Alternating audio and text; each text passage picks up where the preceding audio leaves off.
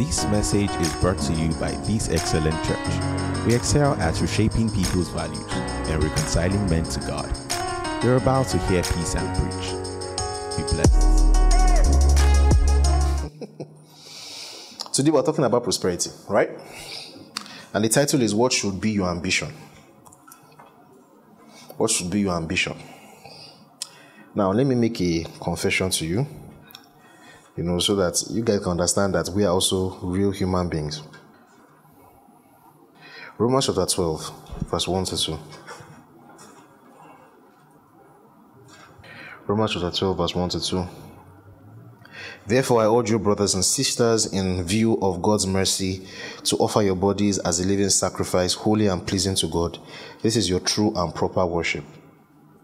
You know what? Don't cut the initial part. Just leave it. Yeah? Do not conform to the pattern of this world, but be transformed by the renewing of your mind. Then you will be able to test and approve what God's will is, his good, pleasing, and perfect will. Hallelujah. If you want to be able to see the will of God for your life, if you want to understand the will of God properly for your life, right? You have to be able to make sure that there are certain patterns, especially mental patterns. As I said, you have to be transformed by the renewing of your mind. There are certain mental patterns in this world that you have to break free from. There are certain ways that the world thinks that you have to break free from so that you don't think the way the world thinks. That is the way that you'll be able to change yourself more and more, and then you'll be able to get to the point where you can see the purpose of God or the will of God for your life and be able to tell that this is the will of God for your life. You can never test and approve. You can never be able to say that something is the will of God if your thinking pattern is aligned with that of the world. Because the world and the things of this flesh are at odds with God. Do you understand that? That's why you can be talking to someone and you guys don't even have a common ground. And the person doesn't even understand what you are saying. The person doesn't even understand what you are saying. Because your thinking pattern is different. You're talking with someone that is for example, a Christian universalist that believes that all of scripture is basically allegorical. And they read the entire scriptures from an allegorical point of view and never in a real perspective, never in a direct sense. So everything in the scriptures is allegorical. So both are apocryphal books and books that we call canon and all that, as far as they are concerned, they are all the same thing. In fact, all the books of Persephone and Greek philosophers basically are all the same thing because all of them are still ways that God speaks to us. And you're talking to this person about scripture. You are talking from the place where scripture is the greatest tradition and we must bind ourselves by scripture and all that. And the person is talking from the perspective that your scripture is basically a sophisticated. Do you understand? And you're arguing about scripture with such a person. We will never agree. The person can never, because the very pattern by which they are thinking is different from yours. It's very different. So if you want to know the will of God on stuff, you cannot have the same pattern that the world has, or mental pattern that the world has, and expect that you will be able to prove and see what the will of God is. I get what I'm saying to you.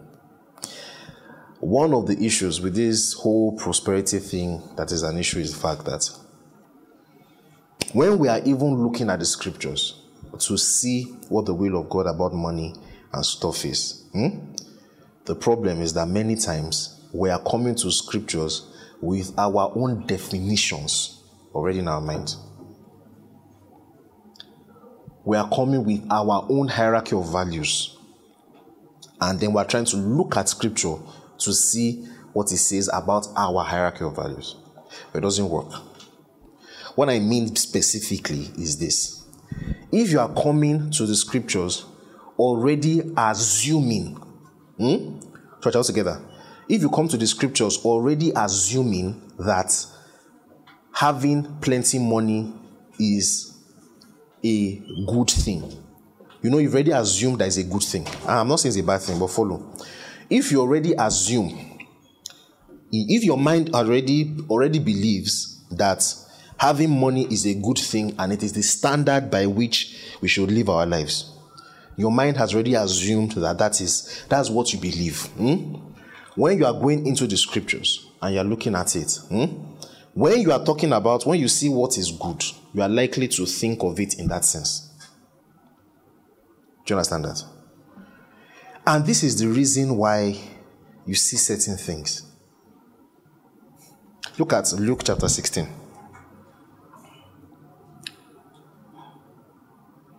Look at Luke chapter 16.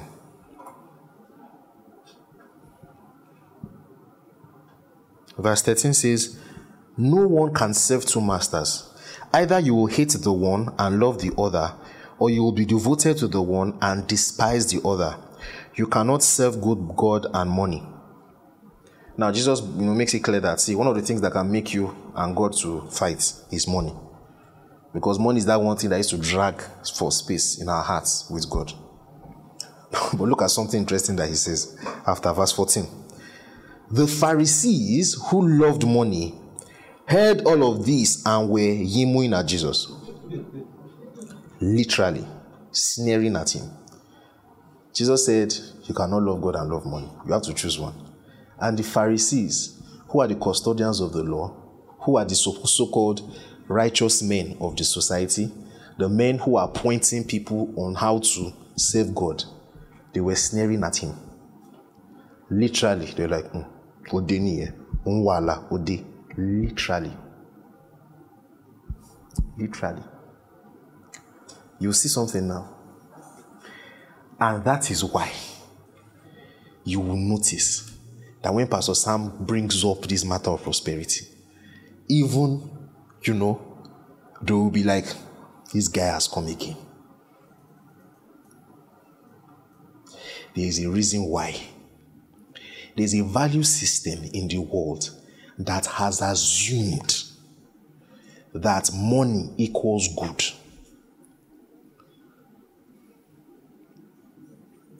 They cannot understand when you see the life of a man is not in the abundance of the things that he owns. They will stand, some of them are ministers, honest people that people are following that love God, honest people, they will sneer at you. Look at it. Now says, he said to them, you are the ones who justify yourselves in the eyes of others, but God knows your heart. What people value highly is detestable in God's sight. What people value highly is detestable in God's sight. So if you come from a value system where you value certain things highly, when someone comes to tell you that that thing that you value highly ought not to be like that, that is the reason why you just tell people some things. And the next response you will hear from them is that, are you saying God wants us to be poor? Do you understand that?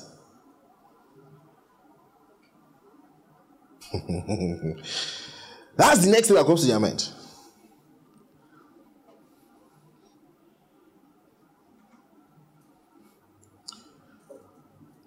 That's the next thing that comes. You say some things, people will start sneering at you. That is the reason why. Because even people that can be affected, even people that love God can be affected like this. When your mind has patterned itself by the standard of the world, right?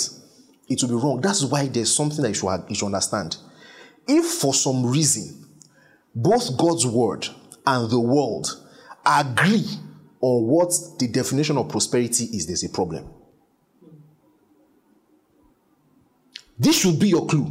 If the world and the scriptures agree on the definition of prosperity, there's a problem. Either the world is no more the world because it's now saved, or that scripture that is defining it for you is telling you lies. You don't understand what you're saying. Do you hear what I just said now? If all of a sudden the world's definition of prosperity and that of the scriptures align and they agree, you know that there's already a problem. So if the world says it is good to be rich, the essence of life is to be rich, and the person now comes and says the will of God is for you to be rich, you know there's a problem. What are the odds that Badosne and Jesus agree? Someone is singing, God, that song came in my mind. Holy Spirit, I took it from my mind. Kinshati lowo, Kinshati lowo. Yes, you guys know the song, Navi. You just laughing at me like you know the song. Sing the song for me very well. Why money, Kinshati lowo. This life is just for me to make money. And then you two are reading your Bible, and what you are saying is, God just wants us to make, instead of why I say, Ni fun Jesu Kinshati lowo, ni no Bible Kinshati lowo. You know there's a problem. You know there's a problem.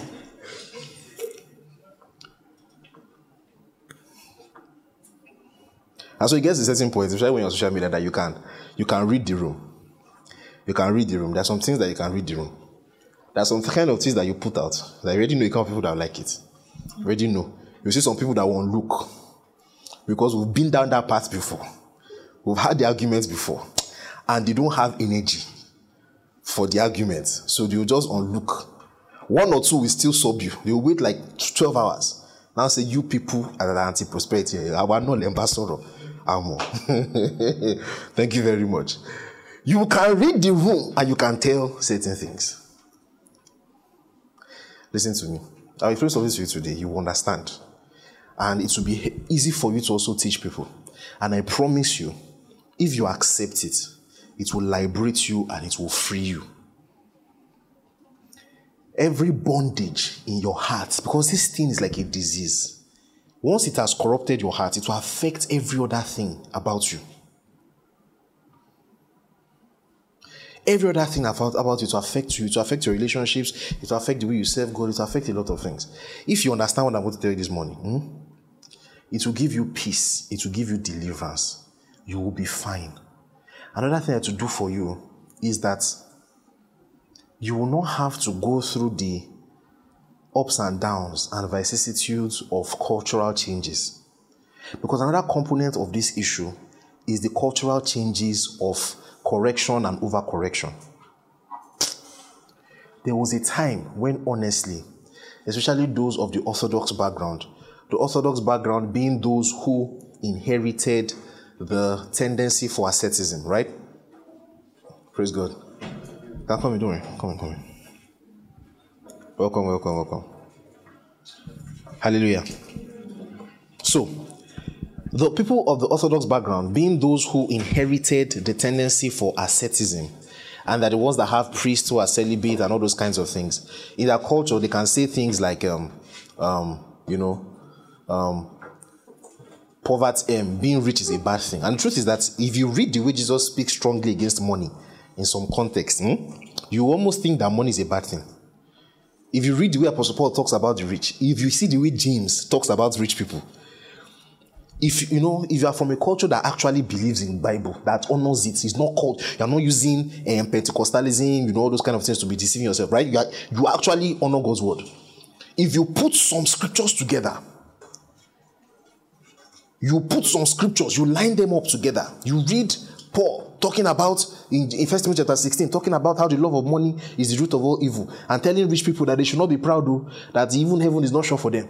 And then you now read James. James will now be saying things like, all of you that are always forming, you are rich in the church. Let me tell you, your money and you, all of you perish together.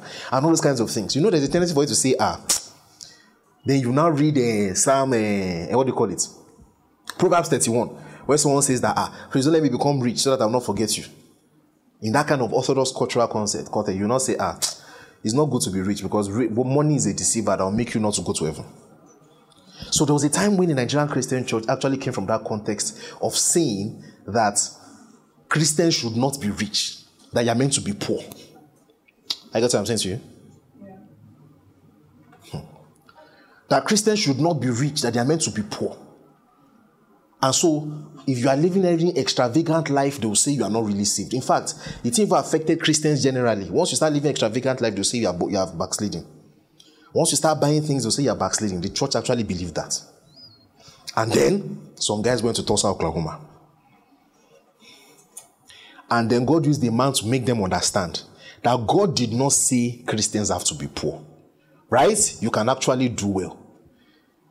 But what they heard is that Jesus said you must be rich. And that if you are not rich, you are not seeing what Jesus died for. You see that? So we went from as poor as church rats to as boring as church pastor.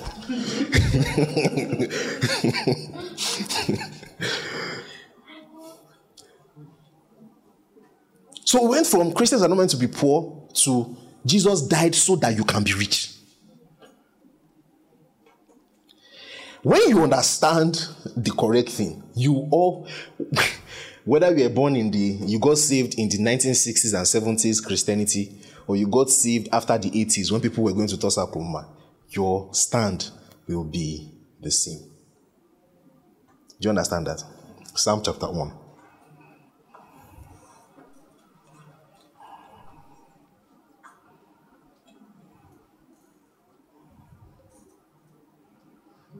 Do you know what very funny thing I've noticed about this issue is that when Christians are honest, instinctively, there's a working of the Spirit inside of us, a witness. That's why if you listen to a man of God who is honest and is in the moment of the Spirit and everything, if you are listening to them on money matters, instinctively, they will say some of the things I'm about to say now. Instinctively, they will find themselves saying these things. The problem is that when they come out of that pure Christian intuition and come back into the obtainable status quo of our culture. And so that's why you see very funny thing I saw. So I always tell you guys, my wife and I do this thing. God used to help me, right? You'll be in a service and a minister is speaking and you can tell this man is inspired, and in his preaching, he's saying things that are against materialism. And he's saying things like the will of God for you is not to be this. This is the will of God. It's not about money. And before the end of the message, you will enter back into preaching things that imply that it's about money. 20:05 minutes. You said this. 42 minutes. You are now saying this. I've seen it so many times. So many times. It's not about this. It's not about having platforms about this. It's about doing the purpose of God for your life. See, that's why if you are saved, he became poor so that you might be rich. You understand? That's why. I was intuitively, in terms of the Christian intuition, all of us agree on this. And what is it that we all agree on? Look at it.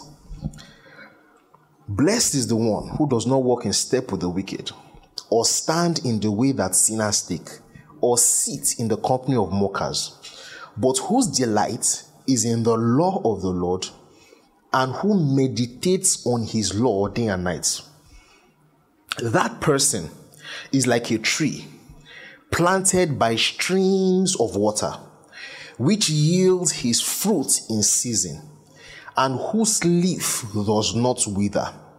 Whatever they do prospers. Whatever they do prospers. What is in the prospering? Let's go back to the beginning of verse 3. He said the person is like a tree planted by the streams of water, which yields its fruit in season. Its fruit in season. His leaf does not wither. And so we can say that whatever he does is what? Prosper. Whatever he does prosper is a commentary on the nature of that we are seeing in the tree. So we say a man is prospering in all that he does when he's bearing his own fruit in what? Season.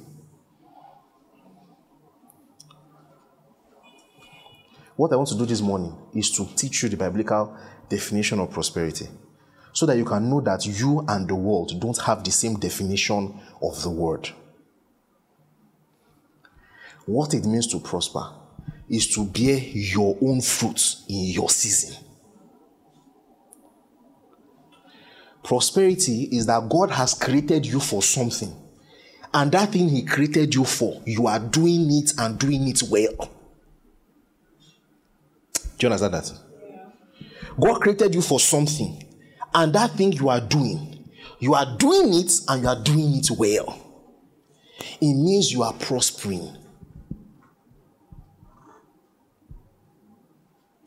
It means you are prospering. Whatever God created you to do, you are doing it and you are doing it well. So, God's will for anybody is not for you to be rich or to be poor. God's will is not for anybody to be rich or to be poor. God's will for you is to do His plan for your life.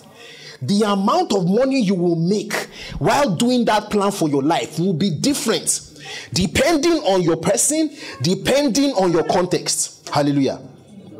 Depending on your person, depending on your local context, the amount of money you will make in the process of doing the will of God for you will be different. And so that's not the point. The point is that the will of God for you is to do His purpose for your life. You understand what I just said to you now? While you are doing the will of God for you, you will make different amounts of money depending on who you are and depending on your context. Can you say the will of God is for us to be rich? The will of God is for you to be rich. When if you are born a Kuwaiti citizen, half of their currency is equal to like $5. Half. They don't even use one. You know what? We have 1 naira 50 kobo. Them, they even the currency is so strong that they don't use one. They use half. I'm gonna check.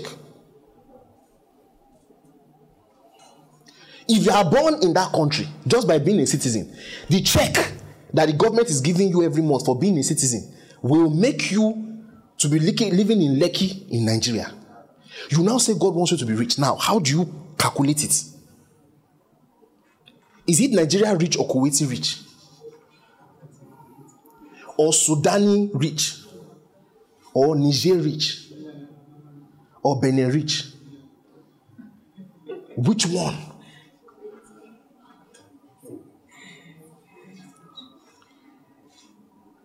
Do you understand what I'm saying to you?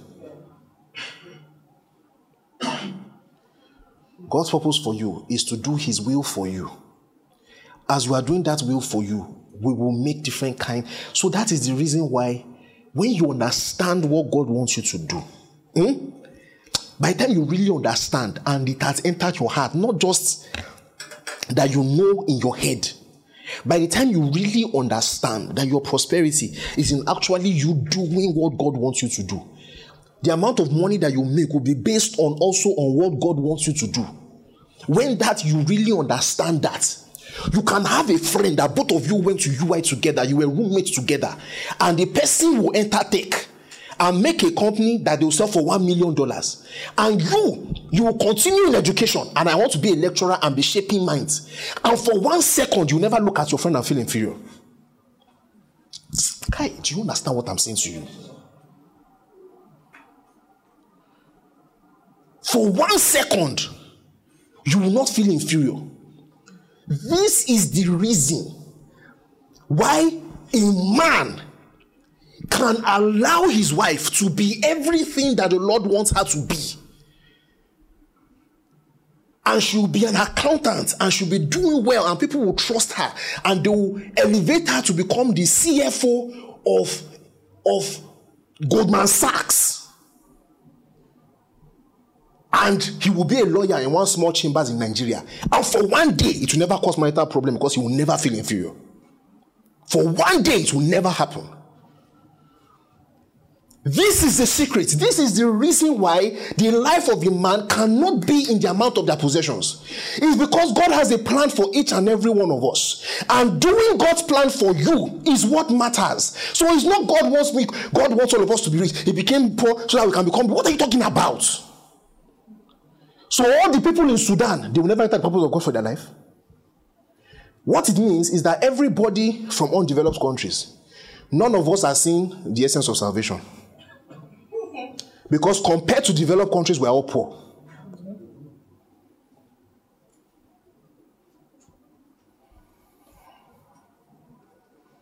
I get what I'm saying to you.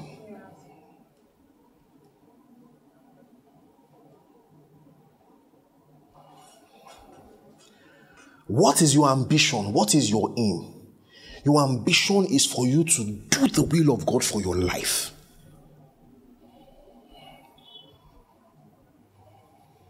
One of the things that are affecting me is a sense of guilt.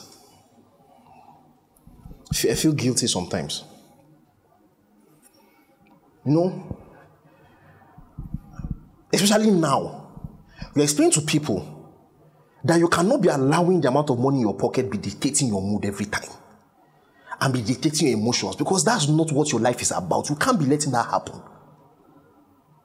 And then you'll not be feeling guilty that, okay, is it because you are now comfortable small? Think of those that don't have any money. It's easy for you to see.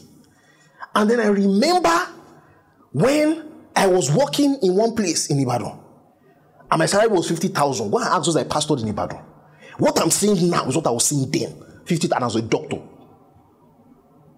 I was trying to start a business then, so I was doing the work just to make sure that there's something coming every month. You don't say I'm a useless husband, right? And then I was doing the business. I'm not joking.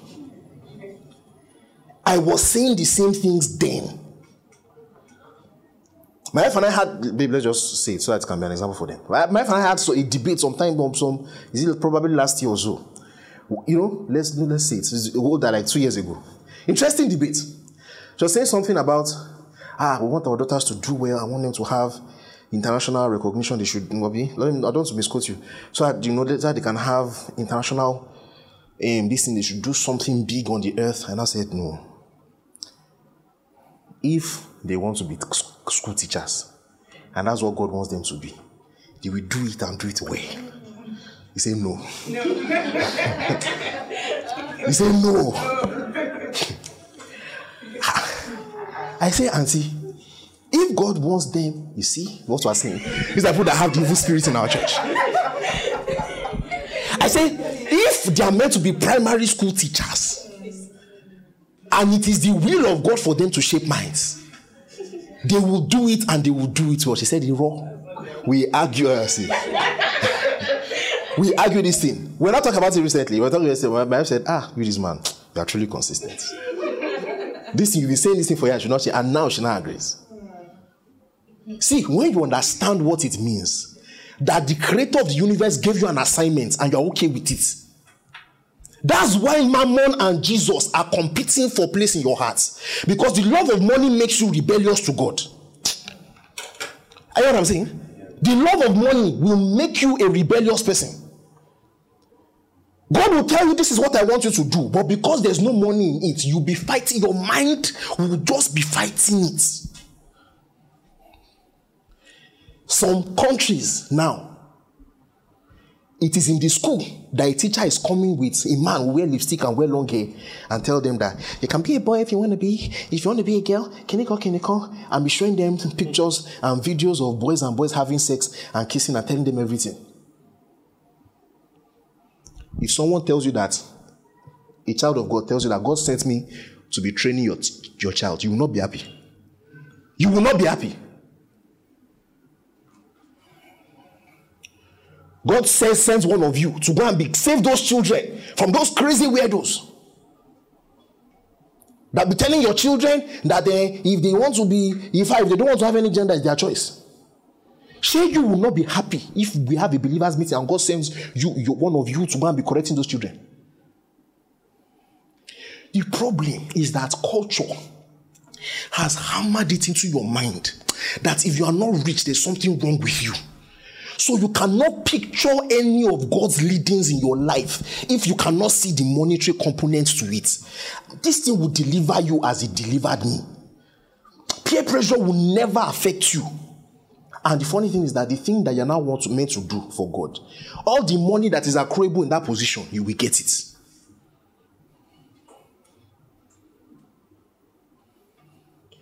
This is not an advocation for wealth. Neither is it an advocation for poverty.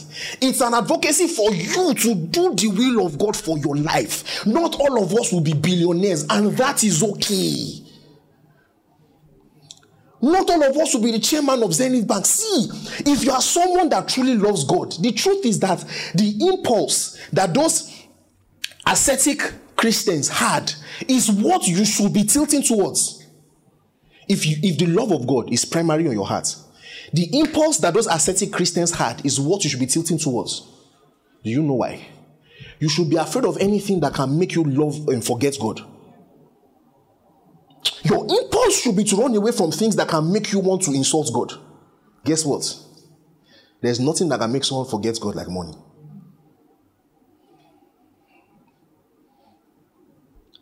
The truth is that if we are thinking like Christians, our impulse is to see those among us that have money and be feeling sorry for them. If you understand my message, that's when you look at the New Testament, you will now begin to understand the slants and the tone of the apostles. You will now understand why James will be saying, you rich people, be careful. Paul will be telling the rich people, be careful. Almost like as if they are admiring poor people and despising. That's where that instinct comes from. Because they have seen what wealth does to people.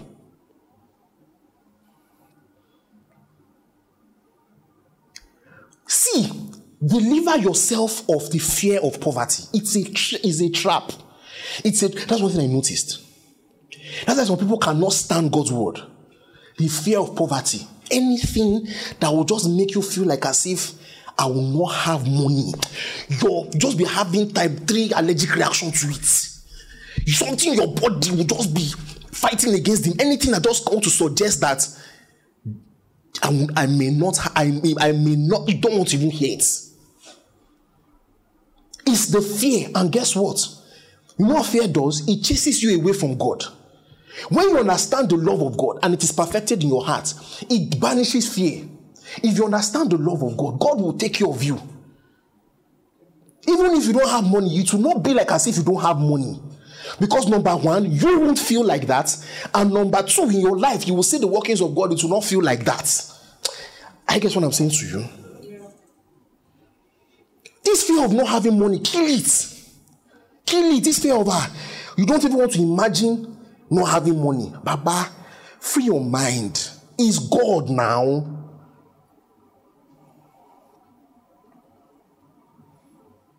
Free your mind.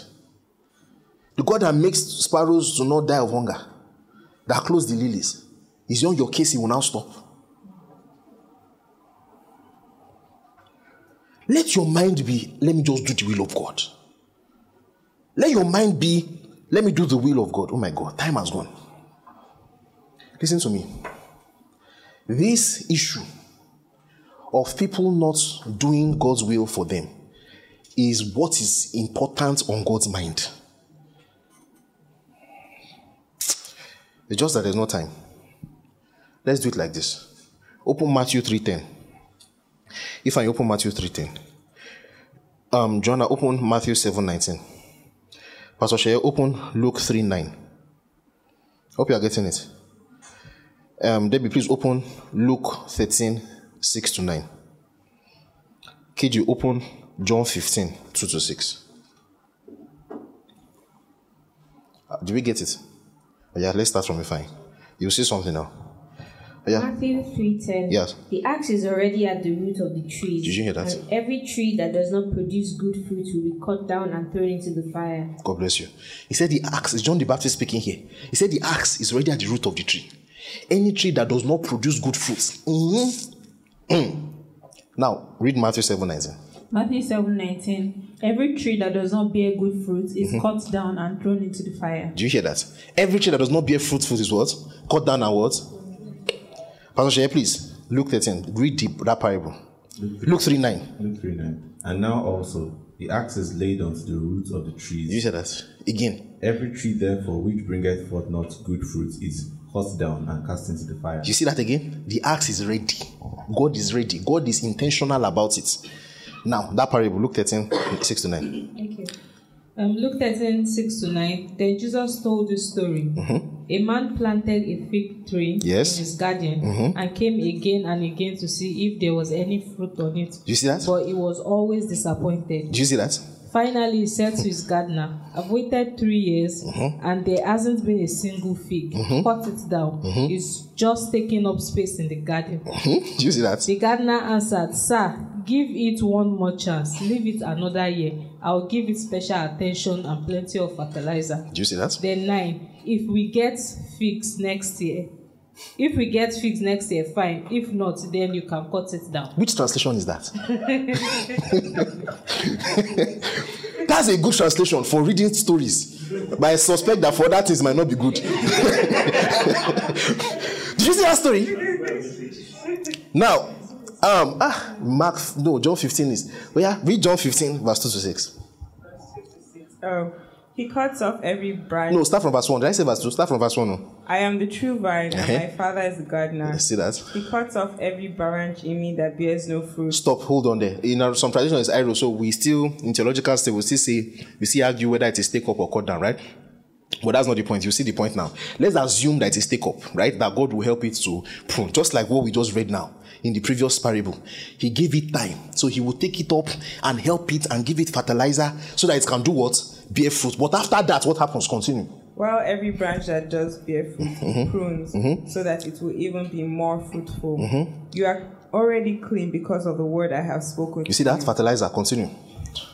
Remain in me as I also remain in you. No branch can bear fruit by itself. You see? It must remain in the vine. Neither can you bear fruit unless you remain in me. All right now. I am the vine, you are the branches. If you remain in me and I in you, you will bear much fruit.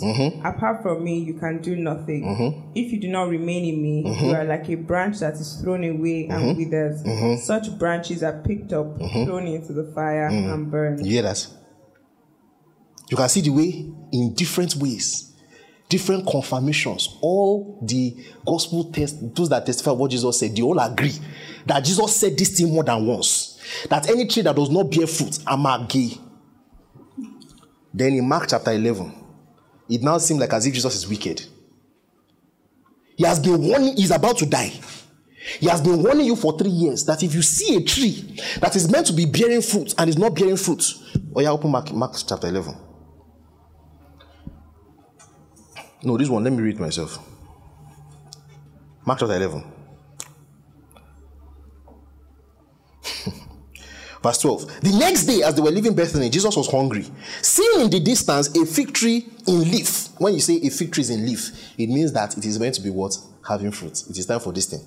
He saw a fig tree in leaf. He went out to find if it had any fruit. And when he reached it, he found nothing but leaves because it was not the season for figs. But understand something, the context. The context is that when a fig tree is in leaf, it means that it's meant to have fruit. Do you understand that? Then he said to the tree, may no one ever eat fruit from you again. And his disciples heard him what? Say it. And then so we'll say, Jesus is love. He doesn't act like this. Do you know what Jesus did here? He just used the supernatural to do what he has been saying he would do before. For normal people, it's acts you use. But Jesus does not have energy for acts. His word he will use to do it. Jesus did what he has been saying he would do from the what? Beginning. In case you don't understand, this is the spirit behind him chasing people out of the temple with whip. Because the temple is a place of what? Prayer. It has now turned to a place for what? Buying and what? Selling. If there is anything that is consistent in Jesus' word and deed, is that there is no place for any entity created to produce certain fruits and then not producing that fruit. Jesus was not being wicked to this fig tree. If Jesus let this fig tree pass, then he has been lying. Do you understand that? Yeah. Jesus was fulfilling what he had been saying. There is no place for a tree not to bear fruit. This is what is important to God. That's why in Luke chapter 16 that we read earlier, Jesus told the Pharisees, what you guys highly value is detestable to God. If there's anything that will take your focus from bearing fruits, is money. Do you know what I just said to you now? There are many times that bearing fruit will be at odds with making money in quotes.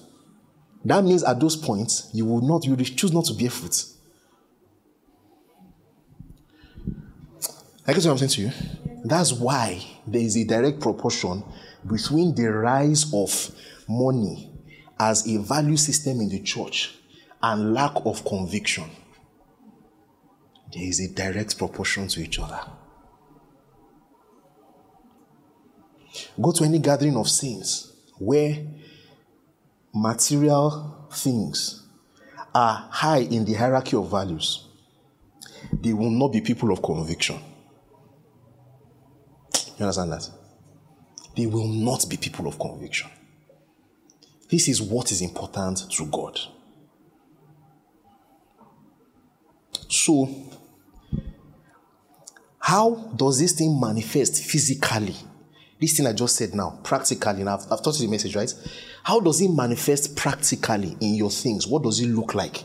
Let me show you. Thank God for Paul. Apostle Paul, God bless you in heaven. God bless you, Apostle Paul. 1 Thessalonians chapter 4. God bless you as you're in heaven.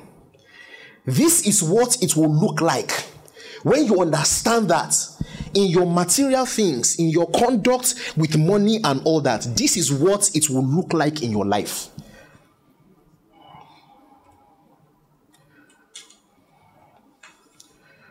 See, I know that God sends me to reshape values and to reconcile men to God. I understand what it means and I'm ready to do the work.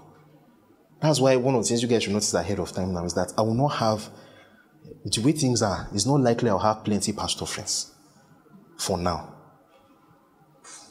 And me too, I don't want to have plenty pastor friends because I don't want our relationship to be having issues.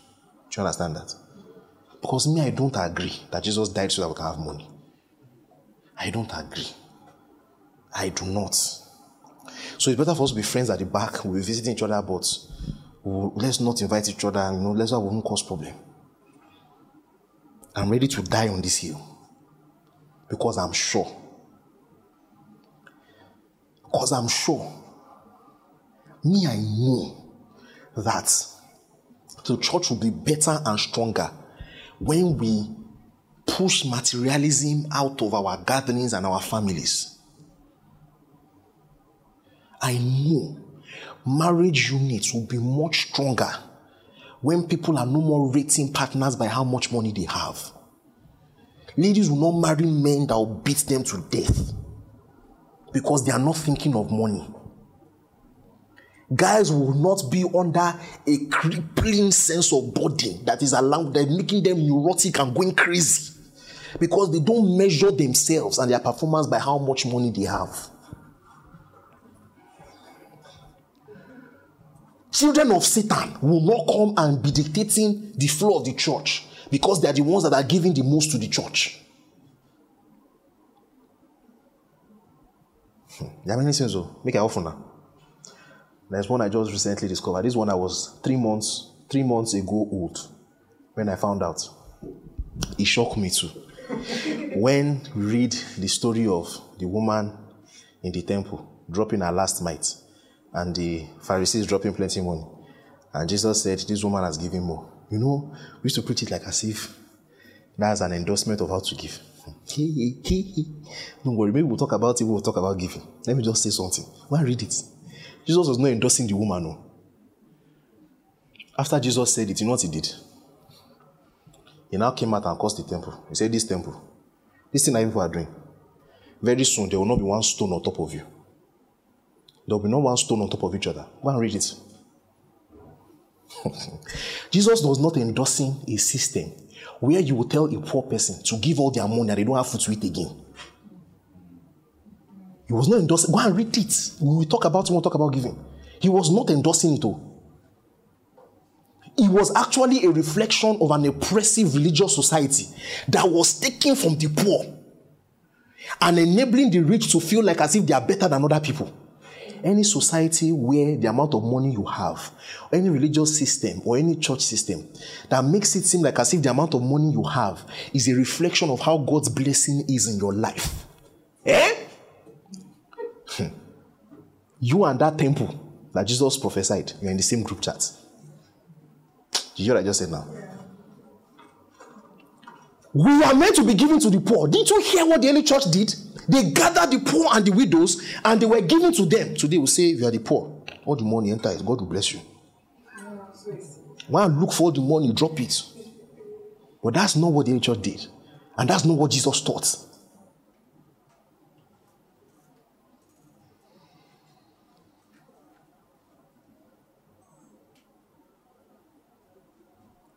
The time when you see a church that was extremely poor giving to another church is because the church they were giving to was even poorer than them. The Macedonian church was poor, quite poor, all right, but they still had food to eat. You see the ones in Jerusalem, famine had wiped them out. They did not even have food to eat. So even when they didn't have, they say, even the one that we don't have, take. Do you understand that? It's not an endorsement of understand. It's not an endorsement of you telling people that are poor. When the thing you're using money for is not something that is even essential to anything, you not tell people that are poor to bring what they have to buy speaker. Do you know what I just said now? And guess what? That system can be fueled. Do you know why it can be fueled like that? It can be fueled like that because you have promised. That's why it's like a self-fulfilling prophecy. You have promised that person that the ability for you to drop your widow's mite is the reason why you have the promise of becoming rich in the future based on that. All kinds of heresies spring from that system. All kinds of heresies, including reducing God to bed Ninja. All kinds of heresies and dysfunction spring from that system.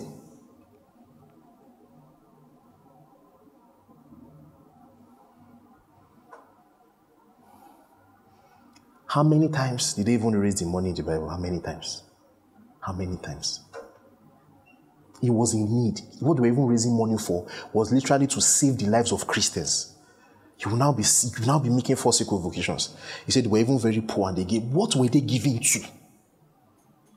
Some people were in Jerusalem. There was famine and there was something happening in Egypt during the time of Caligula and they were doing their Roman politics. And because of that, Egypt, Nile, that particular year, the Nile, I shouldn't be saying this, I'm just looking out on people. That year, there was famine in Jerusalem. Serious famine that people were dying. Paul said we cannot allow the Christians in Jerusalem to die of hunger. Everybody, the gospel came to you because of these people. You owe them. Send something to them. Corinthians, every week, gather something, send. Macedonia, everybody, Galatia, everybody sent something to the church. It was literally because people were dying of hunger. It is not the same as depriving a family of their children's school fees to buy land. It is not the same. Unless we want to deceive ourselves. It is not the same. Most normal people, you can't sell it to them. That's why atheists tend to feel like they're smarter than us. Because they can see things we cannot. They are not because they are smarter than us, right? It's just because they are being rebellious gives them a perspective that sometimes being inside the house does not give you.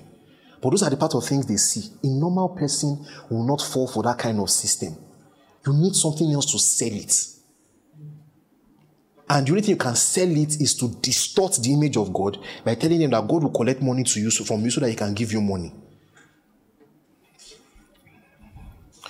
How would this thing I've been telling you look practically in your life? 1 Thessalonians chapter 4, from verse 9 to 12. Now, about your love for one another, we do not need to write to you, for you yourselves have been taught by God to love each other. And in fact, you do love all of God's family throughout Macedonia. Yet we urge you, brothers and sisters, to do so more. See now. Now, this is what your ambition should be. And to make it your ambition to lead a quiet life, you should mind your own business and work with your hands, just as we told you, so that your daily life might win the respect of outsiders, and so that you should not be dependent on anybody. This is what it will look like. Now let's break it down line by line.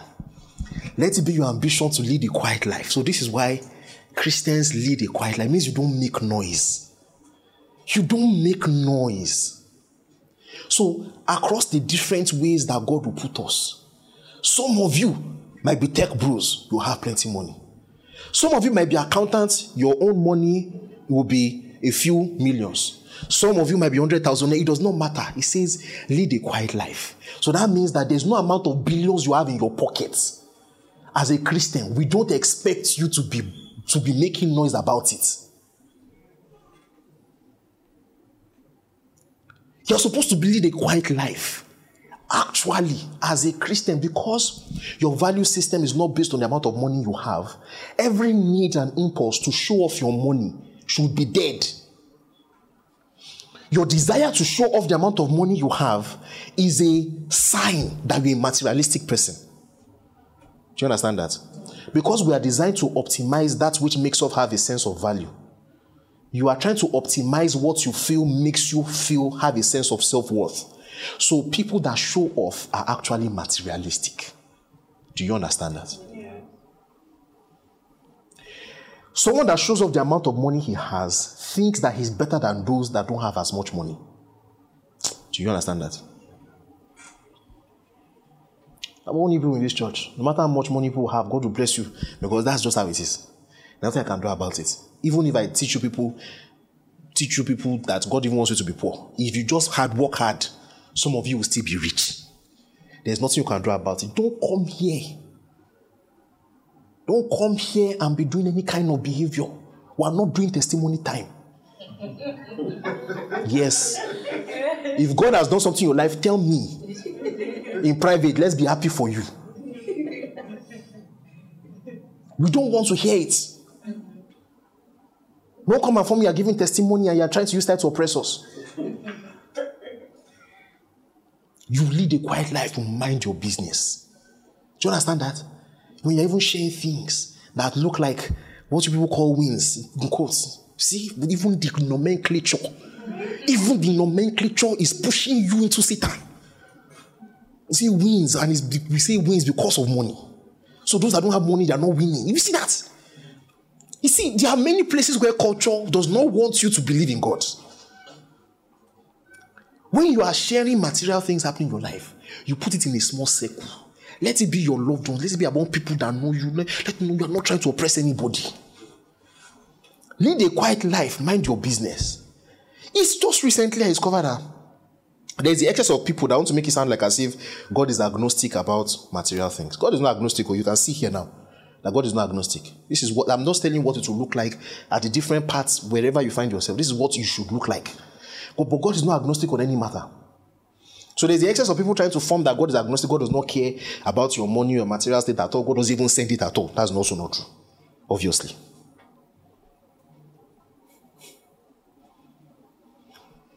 You know, and so when people are saying stuff like that, one of the issues. Lead a quiet life. Mind your business. Let's go on. He says you should mind your business and work with your hands. This is what it also looks like. Wherever you find yourself, wherever God has put you, you will work hard with your hands. You will work hard with your hands. Whatever you have chosen to do, you become very good at it. That nobody will be better at it than you. Nobody will be. There's one denomination, Pentecostal denomination, that is particularly good at this Christian conduct. The name is Deeper Life. You people think you have money because you are making noise. Ask them. You think you have money because you are shouting, you are making noise. That's the way it should be. Have the money. Don't make noise. It's when we say, we need to reach out to some people in Puerto Rico. We need to buy something and all that. If you have money, come. Say, no problem. Pastor, come. How much is the money? It's just 1.5 million, but we have like $1.5 million, but we have like $200,000. Pastor, you know what? That's $200,000. I use it for children's church. Take 1.5. Correct guy. Correct guy. Shake up. Correct guy. No loader. We just say we don't do them. See, waiting to happen. God has helped us to do it. That's all. That's the way it's meant to be. You work with your hands. Get very good at what you do. I mean, get really, really good at what you do. If you get really good at what you do, this thing will be in your life. What will happen is that at every point in time, you will have a source of income. If you are really good at what you do, choose something, whatever it is, get really good at it. You will always have. You will always have income. And that income will continue to increase over the years. Get really good at something. So, be quiet, mind your business, work with your hands, get really good. Say, just as we told you. Now say so that your daily life may win the respect of outsiders. So, outsiders cannot be talking to you anyhow. Outsiders cannot be talking to you anyhow. They will just know that these Christians, them did their day. When they are disrespecting people and people are clowning about, it will not reach your side. Another thing is that it even makes them to be afraid. When people have gotten to a point where culturally they can't really place you, it's the ones among them that are bankers that can see your account balance that we understand. They will be afraid. These people that don't allow this, they don't have the need to buy big cars. They just did their day. They go their own level and everything. These people, be careful of them. People will respect you. You have dignity. It is the will of God that you have dignity.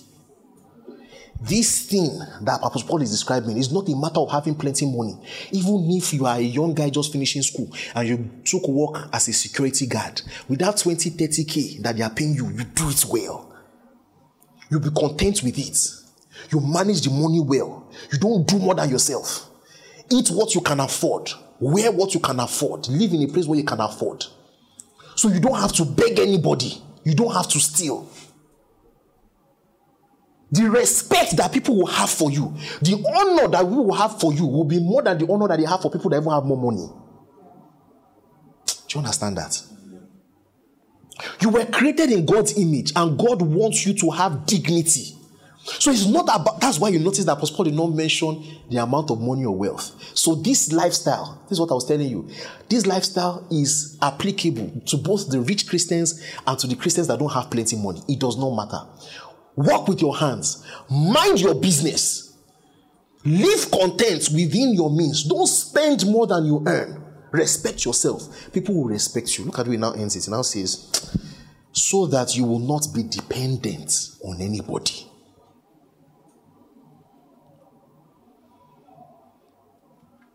So that you will not be dependent on anybody. God actually wants you to get to the point where you are not begging anybody or you have to steal. You can get to that point. And that point is not about the amount of money you have. If you are earning 50K, you can live dignified. And I'm not speaking because I'm in Lagos and I'm a doctor now. I'm saying it because I have seen it. There was a picture that came out, was popular on Twitter recently. People were talking about how a poor man can live in such a clean house. Do you remember that picture? You say, poverty does not mean your house to be dirty and everything. Very nice picture. I saw a picture, I wanted to talk. I say, if I talk now, they will say, this pro-poverty pastor has come again. I want to say something. You see that picture? It's finer than the house that I grew up in. Ask my siblings. The guy even has plasma TV. I remember when our parents finally were able to get some money to put together the house that we moved in from our rented house. It's you people in Lagos that materialism has destroyed people's lives. That you cannot understand something. I was just remembering yesterday. Do you remember when we moved to that house? That house did not even plaster the walls. We just built it, put roofing sheets, put asbestos, and then even the windows did not have curtains. It was literally wrapper, do you remember, that we used, and that thing happened for many years. It was wrapper we were using to cover the windows. The day we moved into that house, we invited our pastor. Come and see praise and worship. Come and see how happy we are. We have our own house. You materialistic religions will have seen that and will have felt like, what's wrong with this one? Who are these poor people?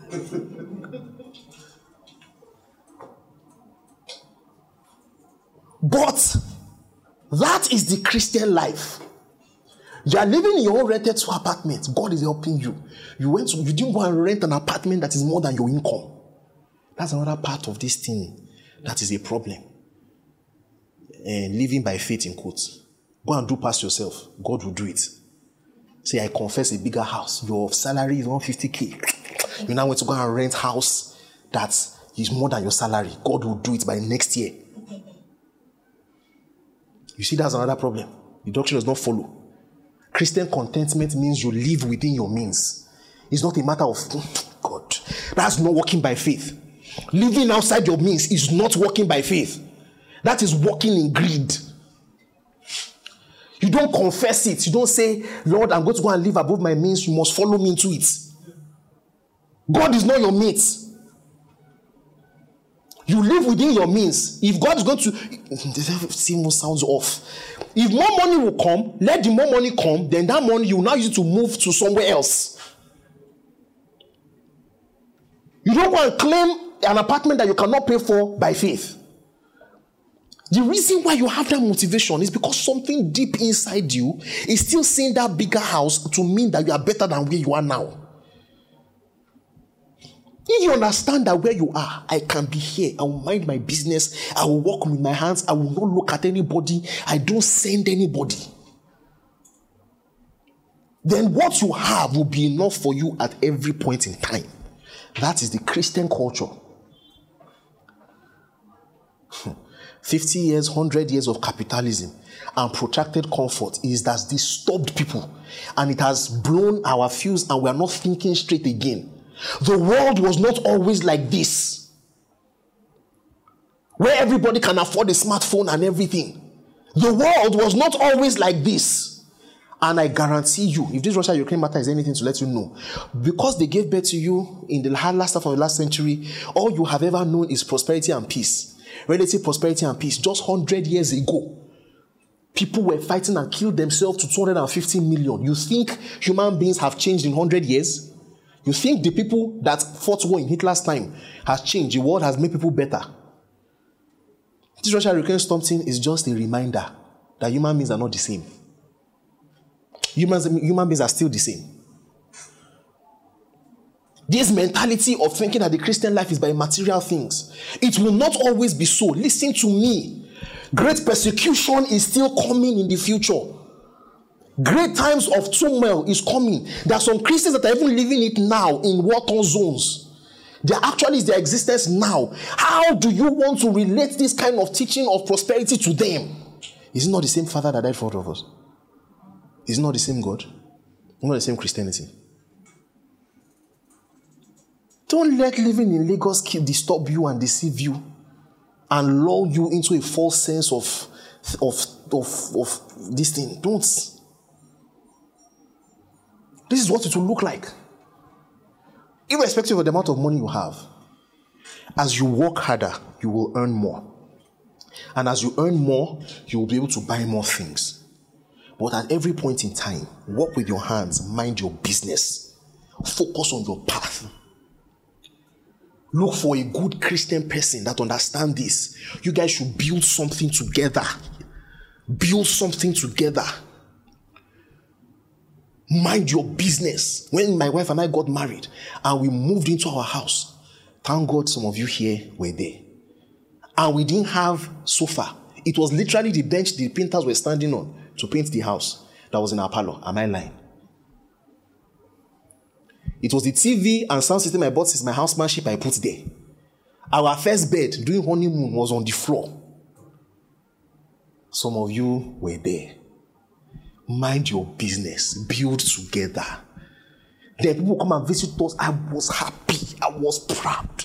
This is my house. This is my mansion. There's no sofa, but it is my house. I go out and come back. I can meet it. It is my house.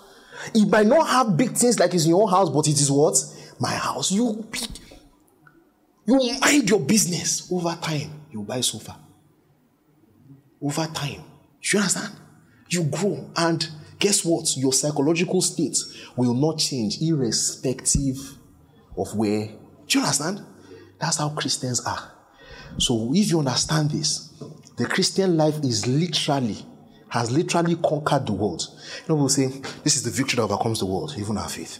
And say, because you have faith that overcomes the world, say, and then what you're saying is that what it means to overcome the world is to have more money than the world. Oh my God, you don't understand the world. Let me tell you what it means to overcome the world. It means that there's nothing happening in the world that can move you. That is when you have overcome the world. When you overcome the world is when nothing happening in the world can get to you. You have overcome. That's why it is your faith. It is believing in God. No matter where the world is, it can never get to you. That's when you overcome the world. If you think that overcoming the world means that you cannot have more money than the world, oh my God, you are playing with fire. First of all, you can never have more money than the world. Number two, if you don't understand the Christian outlook to the world, the more money that you are having, the more the world will be bending you in subjection to it. The more you'll be running rikita. You'll be having depression, having anxiety, or having all kinds of things. Should I get what I'm saying to you? Yeah. What is your ambition? Do the will of God for your life. Mind your business. Work with your hands. Be content and live within your means and grow. Let people outside respect you. Some of you will become big, like in terms of money. Plenty money. Some, not so much money. It does not matter. It's when you were small, we'll be having fantasies of, I want to become rich, like Dangote. Now, that need has completely died. Right now, I just want to do what God wants me to do. I'm okay. Any money that comes in, do you understand? Beware of that mentality that says that being content means you don't believe in God. That's what it means. Beware of that thing that will say, if you cannot dream of big money, you are not a man of faith. Faith means that you must dream of big things. No. Faith means believing in God. And that means believing for what God wants you to do. Do you understand that? Do you understand that? Yeah. Paul said, I'm believing God, I'll be like Philemon. I'll have money like Philemon. Which foolish faith is that? Some people among us will be Philemon that will have plenty slaves, but there will be elders in the church. Some will be like Tabitha. Some will be like Chloe, big women that have money, and big men and women that have money in the church. And some of us will be Epaphroditus that will be working for somebody. Do you understand? Some of us will be Epaphras. Some of us will be Timothy. There will be no superiority. There will be no, I'm Philemon. Can you go? Paul said, Baba, collect him as a brother. Both of you are mates now in Christ.